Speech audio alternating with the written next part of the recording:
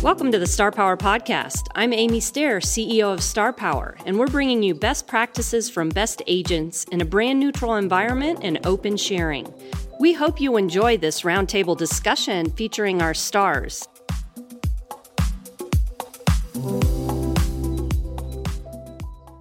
Hi, this is Amy Stair, CEO of Star Power, and this is another Real Estate Star Power podcast. We have with us Leslie Rudismith, our immediate past president of the National Association of Realtors, and her husband, Brian. They are successful realtors in Plano, Texas. And we also have Wendy Starr and Lindsay Smith from Durham region of East Toronto. Today, we're talking about buyer madness, let's put it that way. In this multiple offer market that we're all dealing with, we've got several things happening. First of all, we've got buyer burnout from offering and losing and offering and losing. We also have buyer remorse because they've maybe waived inspections and now they're getting cold feet. And then just trying to get buyers to buy something right now with the interest rates up. So let's start with buyer burnout. How are we keeping buyers engaged when they've already lost on 1, 2, even 3 competitive offer situations? I can speak to that one. I don't work with a lot of buyers because we do have a team. And when I do, the last 2 buyers that I worked with, which were probably a year or so ago, one of them I wrote 10 offers for, and the other one I wrote 13 offers for before we actually purchased a home. And part of that is staying positive yourself and not setting them up for failure, and always knowing what their limit is for each house. And that if you go to that limit and you don't win, that nobody's going to be upset. They knew that they did their best. But really, what's important is for us not to get discouraged and for us to keep moving forward.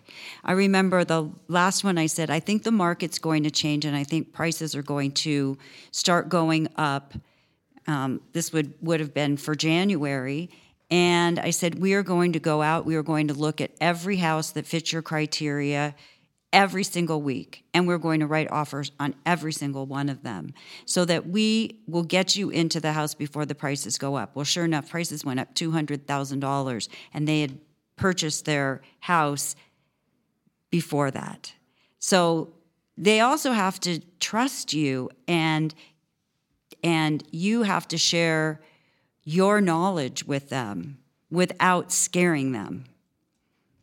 So how do you talk to me as a buyer about this is what the current market condition is and this is what I need to be prepared for? What do you say to me? Well, one of the things that Lindsay and I do is we do stats every single week. We do monthly stats. So we know what's happening in the market. We know how many houses are selling. We know how much over asking price they're selling for.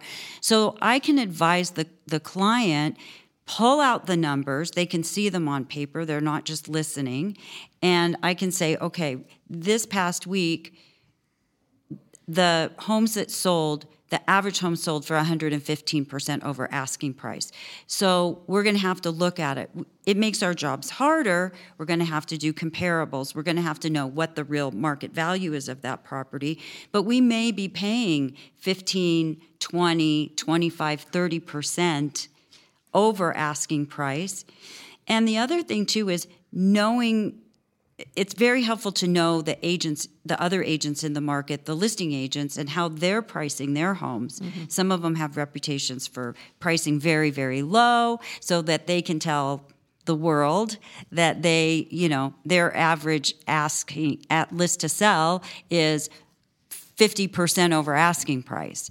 So knowing that and knowing that you have to do more homework, mm-hmm. right? You just can't guess at these things right now. Let's go real granular for those who are wondering, how are you keeping track of those numbers? You're putting them in a Excel spreadsheet or a Google sheet? Yeah, we use Excel spreadsheet. Okay. And we also do absorption charts, rates, things like that. So we know how much inventory there is in all the different price ranges. How much time should I expect to be spending on a weekly basis to keep track of those numbers? Really? It takes me an hour Monday mornings. Okay. Yeah. Yeah. But I also think too, Amy, it's about setting expectations. Really, that's what it comes down to. And that's either expectations of how long it's going to take to buy a property, or what the price how much over asking price they're going to have to pay. So I think when you lay all the information out in front of the people, it just makes it's easier when they understand as their experience unfolds. It unfolds in the way that you're depicting it's going to unfold.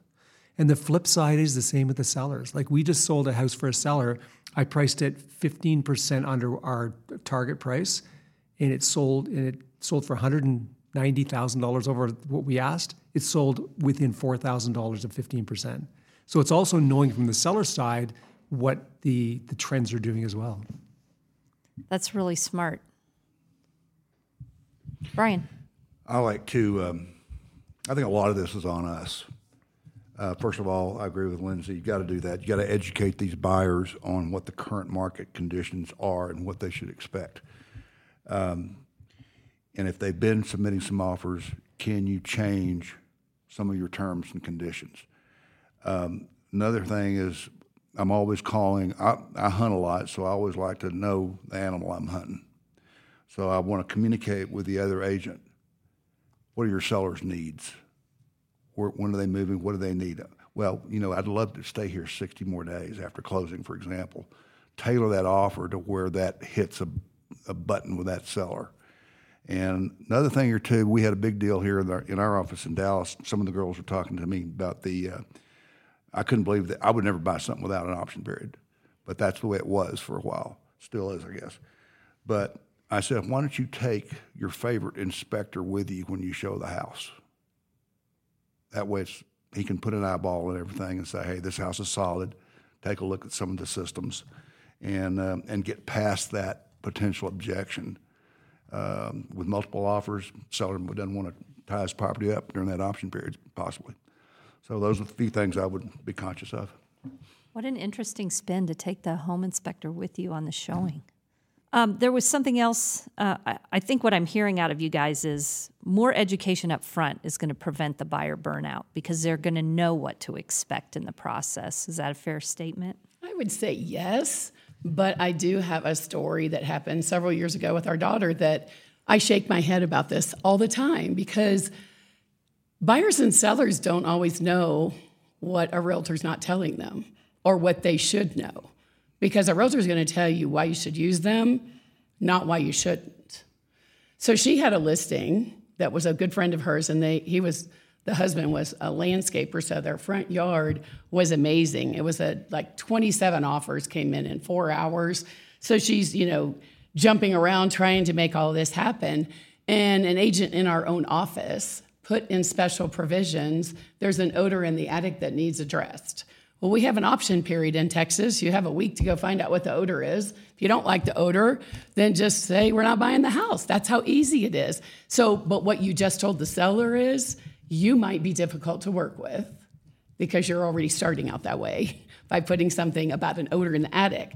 So she got mad because this agent in our office, because her offer was not the one accepted out of 27, which was, kind of ridiculous when you think about it. So then our daughter called me and said, what do I do, Mom? She's so mad at me. I said, well, it's not your decision. It's the seller's decision. I said, well, why don't you tell her to write a backup offer? And so she said, okay, great idea. So she called the agent, and you know what the agent said? No, we are not writing a backup offer. Guess who got the house? The backup offer. Oh. Guess what? That buyer will never know that they lost it the first time because of the odor in the attic. They lost it the second time because their agent would not write a backup offer. They will never know that, probably as long as they live. And that's the sad part about the people in our business that handle things that way. And when you have 27 offers, what are our odds anyway, right? It's not like we have a 50-50 chance when there are that many numbers. Right. Brian. The point of that, get control of the property. If we have option periods and they're accepted, get control of the property. Then you've got time to do your due diligence. Don't miss out on this from a smell. Yeah, for sure. What, on the buyer's remorse side then, let's talk about what you do to help your buyers. They've paid $190 over asking price. They've waived their inspection. And now grandma and grandpa are talking to them about how they used to transact real estate when they were buying houses, and they start getting nervous. How are we handling those buyers? Can we script this? Sure. So, Amy, when we sat down, you're the buyer. You paid $190,000 more than asking. So, I mean, when we sat down and we started looking at what your hopes and dreams were about a house, I think you told me that you were looking at spending about 10 years in your next property. Is that correct? Yes. Okay. So you paid a lot of money for this property, and it's the perfect property for you, but you're feeling that maybe I overpaid. Is that correct? Yeah. And that's a totally natural feeling. It's a human nature that's coming out. But what I would have you think about is this. I've been in the business for almost 40 years. I've seen 3 times that the market values have dropped. They always go up. And if you take a 10-year span, the houses are always worth way more 10 years after when they're purchased. So I'm going to think that that is going to be this. In 10 years, you're going to call me and say, it's time, I want a bigger house. And you're going to be looking at the prices on your house, and you're going to be shocked at how high they are. So I think what I would suggest you do is just feel comfortable that what you're feeling is natural. Let's get you into the house, get you excited about it. And 10 years from now, you're going to have a lottery win. Very well handled, Lindsay. Very well handled. What else are you guys doing to address buyer remorse? I was going to piggyback on Lindsay's. As far as how long are you going to be in the house? And that starts the conversation. Because I've had some ranches and stuff that, they're getting pretty high priced. But you know what? When you can excite the senses and then say, how long you plan on keeping this, and what has worked so good, how does it feel? I mean, think about how you feel right now. Sight, sound, and that kind of thing. And that usually does it. How does it feel? You're having them take ownership of the property in that moment. Yeah. But you're reselling the dream. Yes. You got it. Oh, yeah. Right. Absolutely. Well stated. This has been great stuff on helping those buyers make their decisions in this market. If you want more ideas for that, you should be a member of Star Power Club. We're giving this stuff to you every month, and it's always timely, relevant, and actionable in your business. Get signed up for Club by going to starpower.com/club. Until next time, this is Amy Stair, CEO of Star Power.